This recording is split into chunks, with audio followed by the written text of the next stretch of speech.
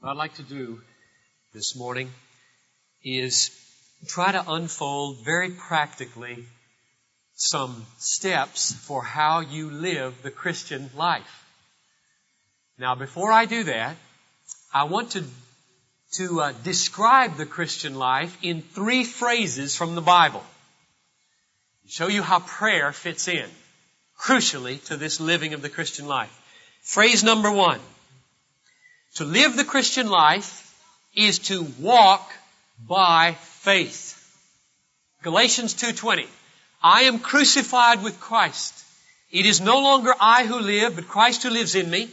The life I now live in the flesh, here it comes, live by faith in the Son of God who loved me and gave Himself for me. So to live the Christian life is an hour by hour living by faith. Phrase number 2.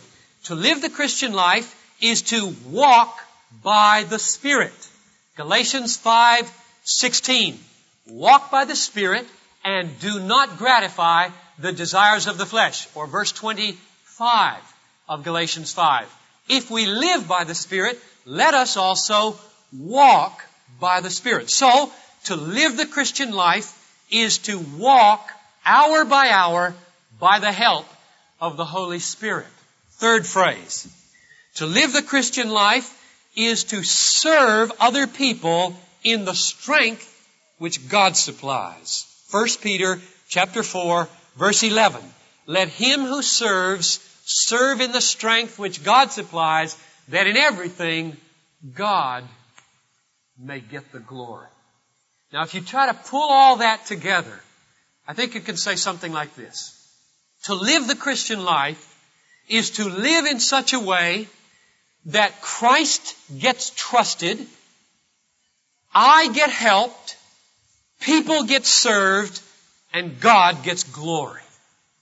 That's what the Christian life is all about. That's normal Christian living. And I believe revival in a church is nothing other than getting red hot for that. Prayer. How do we know that prayer is an essential part of that process? Well, very simple. You look at 1 Thessalonians 5:17.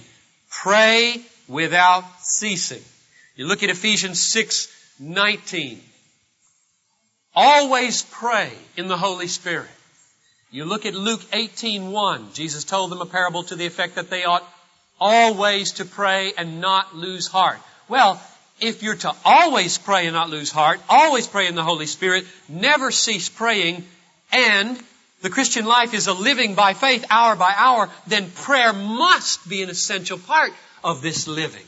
And I want to just try to unfold for you the steps that have meant most to me and I think are essential to everybody in walking by faith, walking by the Spirit, serving in the power that God supplies, that in everything He might get glory, and how prayer fits into that. These little cards, take them in your hand if you have them. If you fold them like this, then they look like a little credit card. I even clipped the edges off the top of mine to make it round on both sides so it looked like a credit card, and I'll stick it in my wallet. APTAT is the way you pronounce that word on the outside there, which we made up. 5 years ago, I preached a sermon from Galatians 5. I wonder how many were here, in which I developed this acronym as I was trying to unfold and wrestling with you that whole issue in chapter 5 and 6 of what it means to walk by the Holy Spirit and sow to the Spirit and not to the flesh. The result of our efforts was APTAT. For some of us, this has become locked in as the very dynamic of our spiritual life. And the APTAT is defined for you here in these 5 words of the acronym: admit, pray, trust, act, and thank. This is my sermon text this morning. I want to unfold these 5 things. They've become so practical to some of us that with Shar Ransom's encouragement and with Andrea and Carol's help, we've got this card now. If they prove to be useful to you, we'll make more of them so that you can pick them up. So by all means, if you want more, then let us know, because we'll run more off. In fact, as I've been preaching this morning and thinking about this, it has occurred to me that often a more effective way of witnessing to unbelievers, rather than giving a kind of stock sharing of the gospel in 4, 5, or 6 steps, to just be able to tell them practically how you live as a Christian. What does it mean to be a Christian? And to take something like this and say, look, this is the way I approach the challenges of my life. Which leads me now to raise this question. What do you do with this? What's it for? When do you take this out? When do you go through these 5 steps?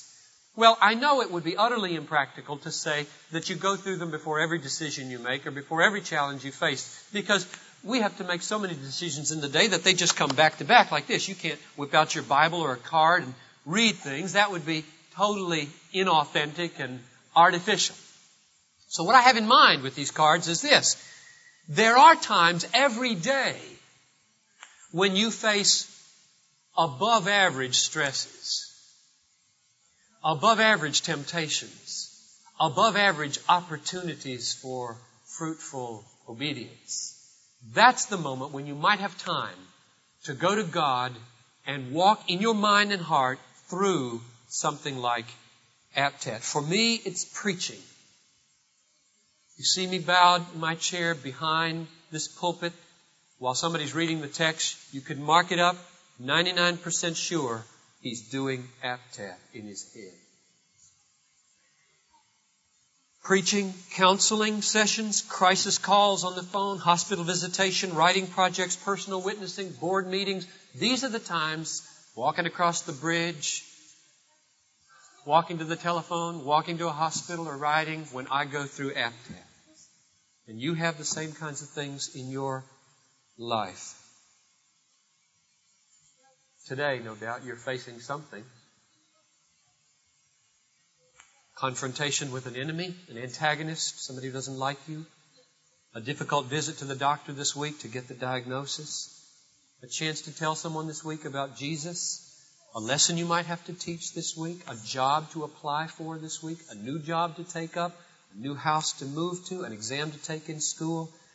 Many things to do during the week. You don't know how you're going to get them all done. Every one of you is facing something this week that is above average in its pressure, and its tension or its temptation.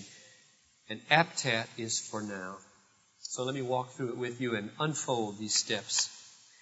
A, admit that without Christ you can do nothing of abiding fruitfulness. This is the beginning of the Christian life, and it is the beginning of every act of faith that anybody ever performs. The admission of helplessness before God. And I want to show you very practically 4 levels of helplessness in your life, because you might say it in principle but not have anything to get your handle on to know what you really mean by it. And God knows when you say to Him, I'm helpless, God, whether you really believe that. So here are 4 levels of helplessness. Number 1, you wouldn't exist without Christ. In the beginning was the Word, and the Word was with God, and the Word was God. Through Him all things were made, and without Him nothing was made that was made. Without Christ you would not have been made. Your personhood is a direct creation of Jesus Christ, the Creator of the universe. And you wouldn't be here today if Christ hadn't made you.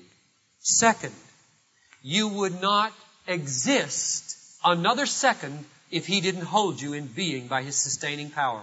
Colossians 1:17, He created all things, and in Him all things hold together, including the molecules of your eyeball, tongue, hand, and the breath you take. Doesn't say in Acts 17:25, from Him we have breath and life and everything. The next breath you take, the several dozen breaths you'll take before this service is over, are direct gifts of the sovereign Jesus Christ holding you in being and keeping the processes of your body running. Third level of dependence is you would have no virtue at all. Not 1 ounce of virtue would you have in your heart. Would God not put it there? Now, I get that from 1 Corinthians chapter 2, verse 14. The natural man, that is the man without Christ, does not receive the things of the Spirit of God. They're folly to him, and he is not able to understand them because they are spiritually discerned. Until Christ invades your heart and gives you a taste for spiritual things, they are like chalk in your mouth. They don't taste good at all. You wonder why people go to church. You wonder why anybody reads the Bible. You wonder why anybody prays. It makes no sense to you that anybody would relate his life around God. That's crazy. But then God invades. The Holy Spirit begins to transform, and a taste for spiritual things is given, and you begin to fall in love with God and in love with Scripture, and you need Him. You would not have any true virtue. And by that I mean virtue that is for God's glory and on the basis of God's grace. You would have no true virtue apart from the sovereign working of God in your heart. That's the third level of dependence upon God. And fourth, there would be absolutely no fruitful, abiding fruitfulness coming from your life. That's why we included this text in the card. I am the vine, you are the branches. He who abides in me and I in him, he it is that bears much fruit. For apart from me, you can do nothing. And in the context, the nothing would mean nothing of abiding fruitfulness. Now the world is going to say, that is crazy. Just look around. You can build an institution. You can direct a blockbuster movie without Jesus Christ. And God looks down and says, in a sense, although I made you, I hold you in being, I keep you from killing each other, but yes, you can direct a blockbuster movie without trusting me, but in the end, your whole life will be zero, zero, zero, husks and ashes if you have built a great institution without faith in Jesus Christ. So there it is. 4 levels in which we are absolutely dependent upon Jesus Christ. Step number 1 in the Christian life. If you aren't a Christian this morning and you're saying, what's the first step I must take? Here it is. I can't do anything. I'm shut up to helplessness. I'm a little child. I cannot do anything. And if you're wondering what's the first step in obedience to this afternoon's challenge, the answer is, I can't do anything without Christ. I am totally dependent upon Him. King Solomon was a very wise man. Listen to how he prayed, seeking wisdom for how to rule the nation. O Lord my God, Thou hast made Thy servant king in place of David my father. Although I am but a little child, I don't know how to go out or to come in. If Solomon prayed it, we need to pray it. Step number 2 is P in APTAT. Pray for God's help. You're about to make a difficult phone call. Talk to your colleague about Christ. Reprimand an employee. Take a test at school. Get the diagnosis from the doctor. You're in the kitchen or the classroom or the car or the office or on the street or in the waiting room. And you admit, I can't handle this. I can't handle this, Father. I can't do it by myself. And nothing is good is going to come if I try to muddle through on my own. And then just like a little child, it's just as simple as this. Step number 2. Father, help me. You do that? Anybody here can't do that? Father, help me. And then you might just want to unfold it a little bit if He gives you grace and you have the strength. Help me not forget what I'm supposed to say. Help me to be caring and not gruff. Help the person I'm going to talk to have an open heart. Help me to receive the news without murmuring. Help me to remember whose I am. Whatever the need is, just help me, Father. That's the very essence of Christian living. Acknowledging our weakness, banking on His strength, and crying out for His help. Call upon me, there's the verse, call upon me in the day of trouble. I will deliver you, and you will glorify me. Isn't it awesome to have a God who commands us to call on Him for help? So good. Eat ice cream, Eat chocolate cake. These big demands the Lord makes upon us. I will deliver you, and you shall glorify me. Psalm 50:15. We asked at the beginning, how can you so live so that you get help and God gets glory? Isn't that it?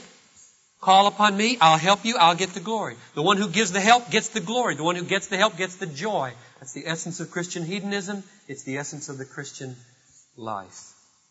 Paul dealt with the Lord about this, and he said to him, "My power is made perfect in your" what? Say it.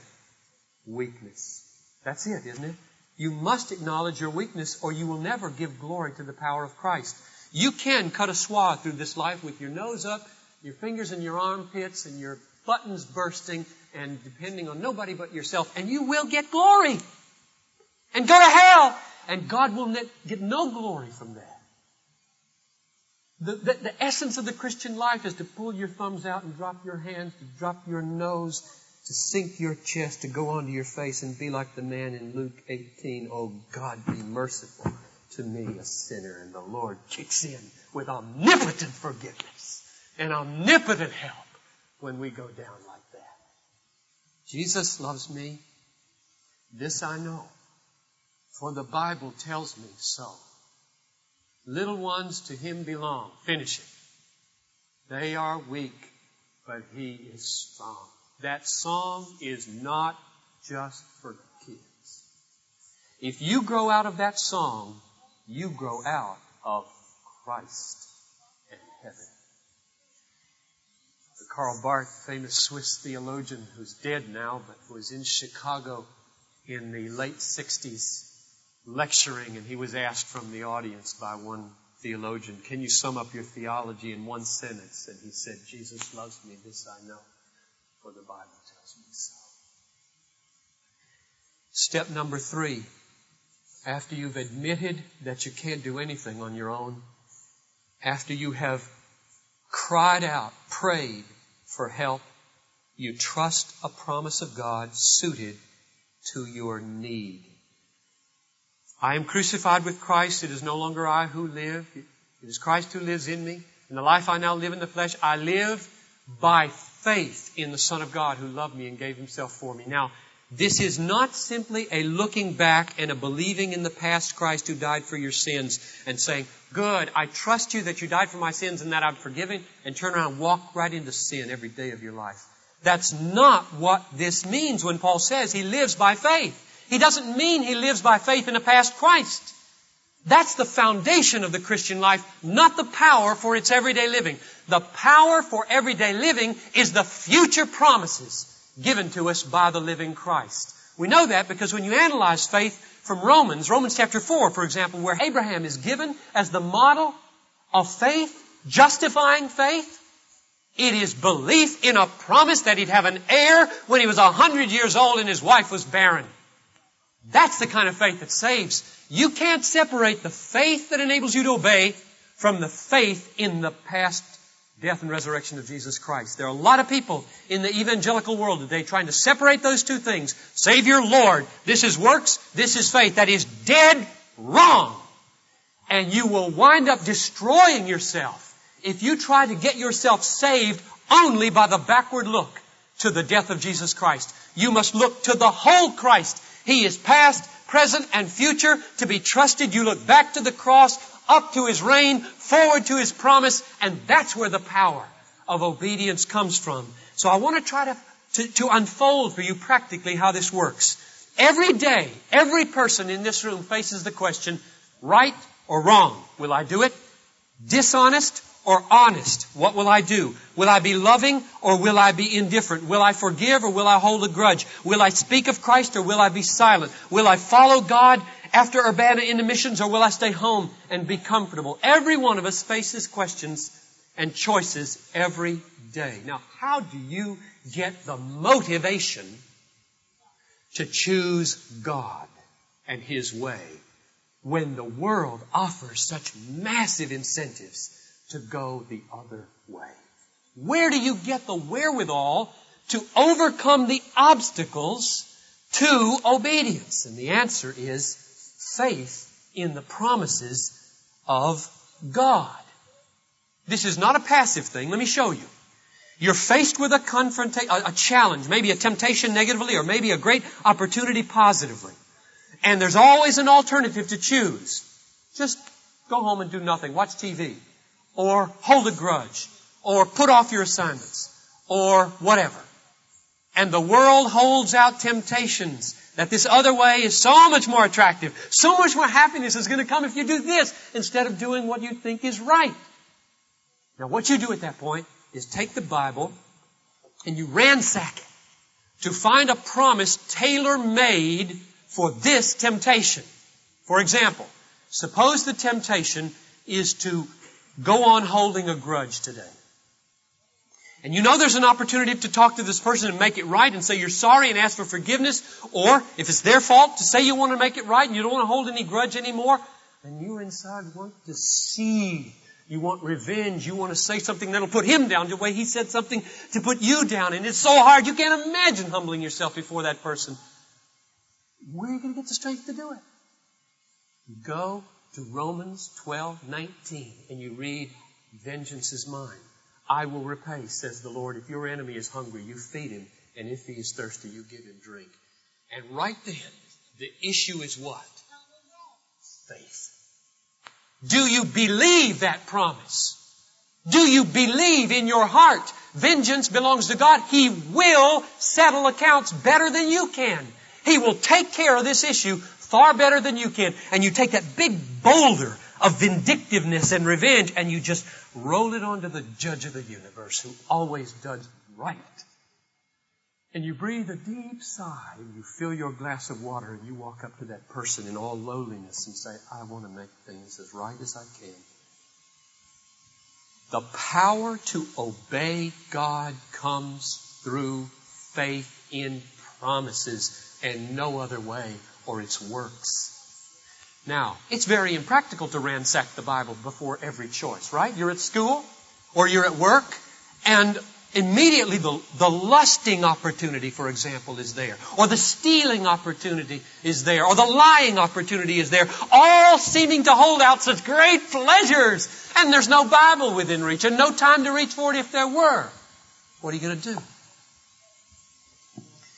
You've got to have an arsenal here and here. There is no other way to live the Christian life.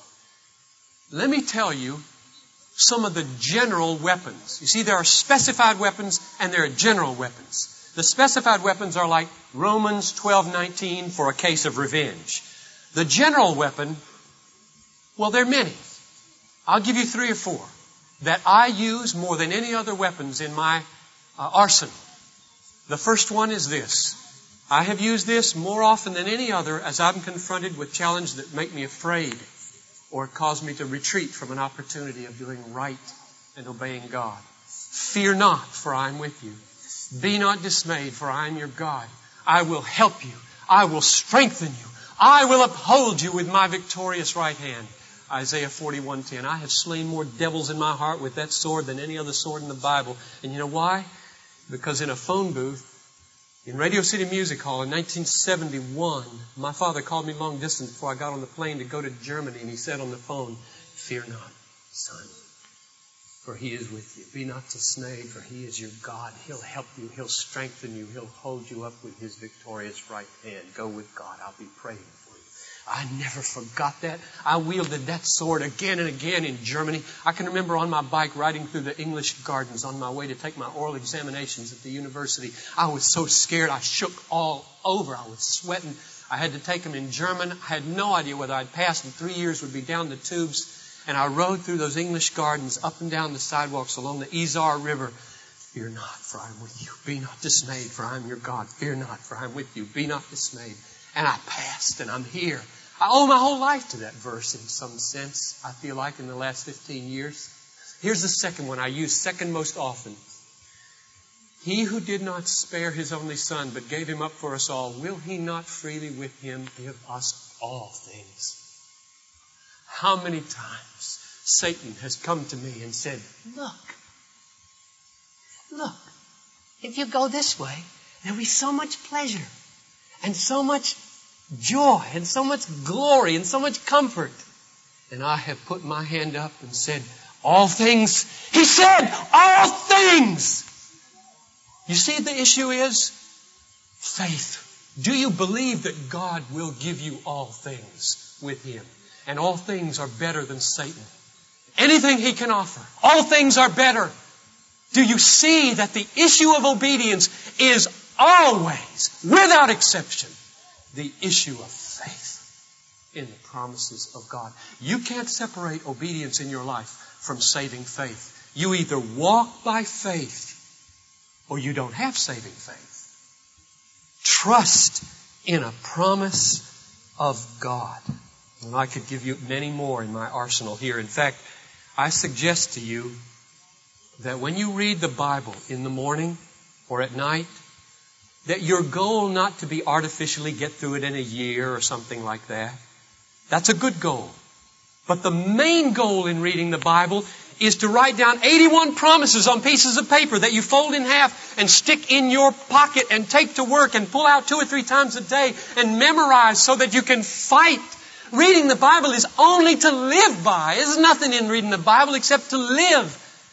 Get promises that you can live by. Get your sins convicted. Get commands before you for guidance. But mainly, here are 81 pieces of paper from the recent months of my Bible reading where I just write down 1 verse or 2 verses from my morning Bible reading, fold it in half, stick it in my pocket, and go with it. When I'm walking across that bridge out there, if I can't remember it in my head, I pull it out and go over it and put it back in. How many times I've been in the hospital or on the phone or counseling in my office, and that verse did it. It did it. The Lord gave it to me for that very day, and He'll do the same for you every single day of your life. If you spend the time to look for the sword, to look for the weapon, instead of just artificially, got those 3 chapters done, off to work, I did my duty. That's so crazy to treat the Bible like that. You go for a weapon. We're in a warfare, and the Bible is our arsenal. Get it into your head, because that's where the Satan will fight. Well, we'll finish real quick with these last 2 steps. Step number 4, our first was admit that you can't do anything on your own. And the step number 2 is to beg and pray and can cry out for help. Step number 3 is to get a promise of the Lord that will enable you to overcome the obstacles to obedience by having a stronger incentive for doing right than for doing wrong, because Christ has promised all things for those who walk in love with Him. And the 4th step is to act. Get out of bed. Stand up. Write the letter. Get on the phone. Now, there are a lot of, you might think, well, that's obvious. Act, of course. But there are a lot of people, who take Galatians 2:20, where it says, I am crucified with Christ. It is no longer I who live, but Christ who lives in me. And they sit down and they say, so it is wrong and it's works if you don't wait to sort of be carried into obedience. Like this. Any willpower exertion is works. That's wrong. That's not true. The Holy Spirit was not given to us to cancel our will. He was given to us to transform our will. The work of God in our heart is not meant to cancel out our work. It's meant to enable our work. That's why we put under act, work out your own salvation with fear and trembling. For God is at work in you both to will and to work for His good pleasure. There's a misprint there. It should be Philippians 2:12-13. So if you want to correct that, Philippians 2:12-13. Now the point is, when God works in you, He doesn't cancel out your work. He works in you so that you can work. So it says, work out your salvation. Grit your teeth if you have to. Get out of bed in the morning. Get on your face before God. Do the right thing. Willpower, or self-control, as we might call it, is a gift of the Holy Spirit, according to Galatians 5:22. The last fruit of the Holy Spirit is self-control. Self-control feels very much like willpower, and it is. But when you've admitted that you can't do anything without Christ, when you've cried for help, when you've trusted a promise, and when you've now acted, you don't thank yourself. You thank God. And that's the T in eptat. You thank God for whatever good comes from your action. You thank God at the end of the day that He's enabled you to walk by faith. So let me sum it up, and we're done. We started by defining the Christian life as living by faith hour by hour, walking by the Spirit hour by hour, serving other people in the strength which God supplies hour by hour. And we said that we want to find a way to do that so that Christ is trusted, I am helped, others are served, and God gets the glory. How do you do it? Answer, you admit that you can't do anything worthwhile or abiding fruitfulness on your own. You call out to God, your sovereign Father, for help. You trust some tailor-made promise that makes obedience have a larger incentive than disobedience. And then you act. And when all is said and done, you go on your face and say, thank you, Father, that I had the grace to do at least what I did, and forgive the imperfection of my obedience. That's the Christian life, folks, in a nutshell. And I believe that revival is nothing other than when the Holy Spirit comes down in power to make people red hot for APTAD. Let's stand for closing prayer.